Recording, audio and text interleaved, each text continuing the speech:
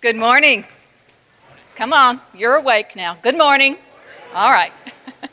Welcome to Greensboro and welcome to the Mobilizing North Carolina Conference. Looking out here, I see that we have a wide variety of people that hopefully will be able to help us address the very serious problem that we are facing in North Carolina, the United States, and the entire world. And that is energy, transportation, air quality, and emissions, and how all of those interact with each other and what we might be able to do to address that problem.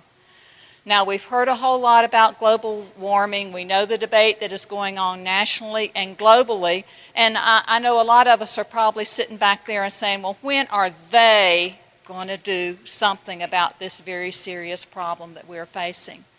And folks, it's not they, but we.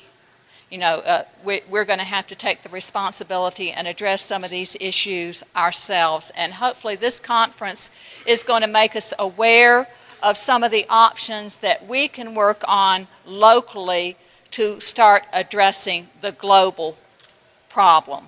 So I'm excited. I plan to try to be here the entire day and learn what we can do, and I hope that we all come away knowing more of what we can do, should do, and how to do it before this day is over. So I welcome you and hope that we all have a fantastic day.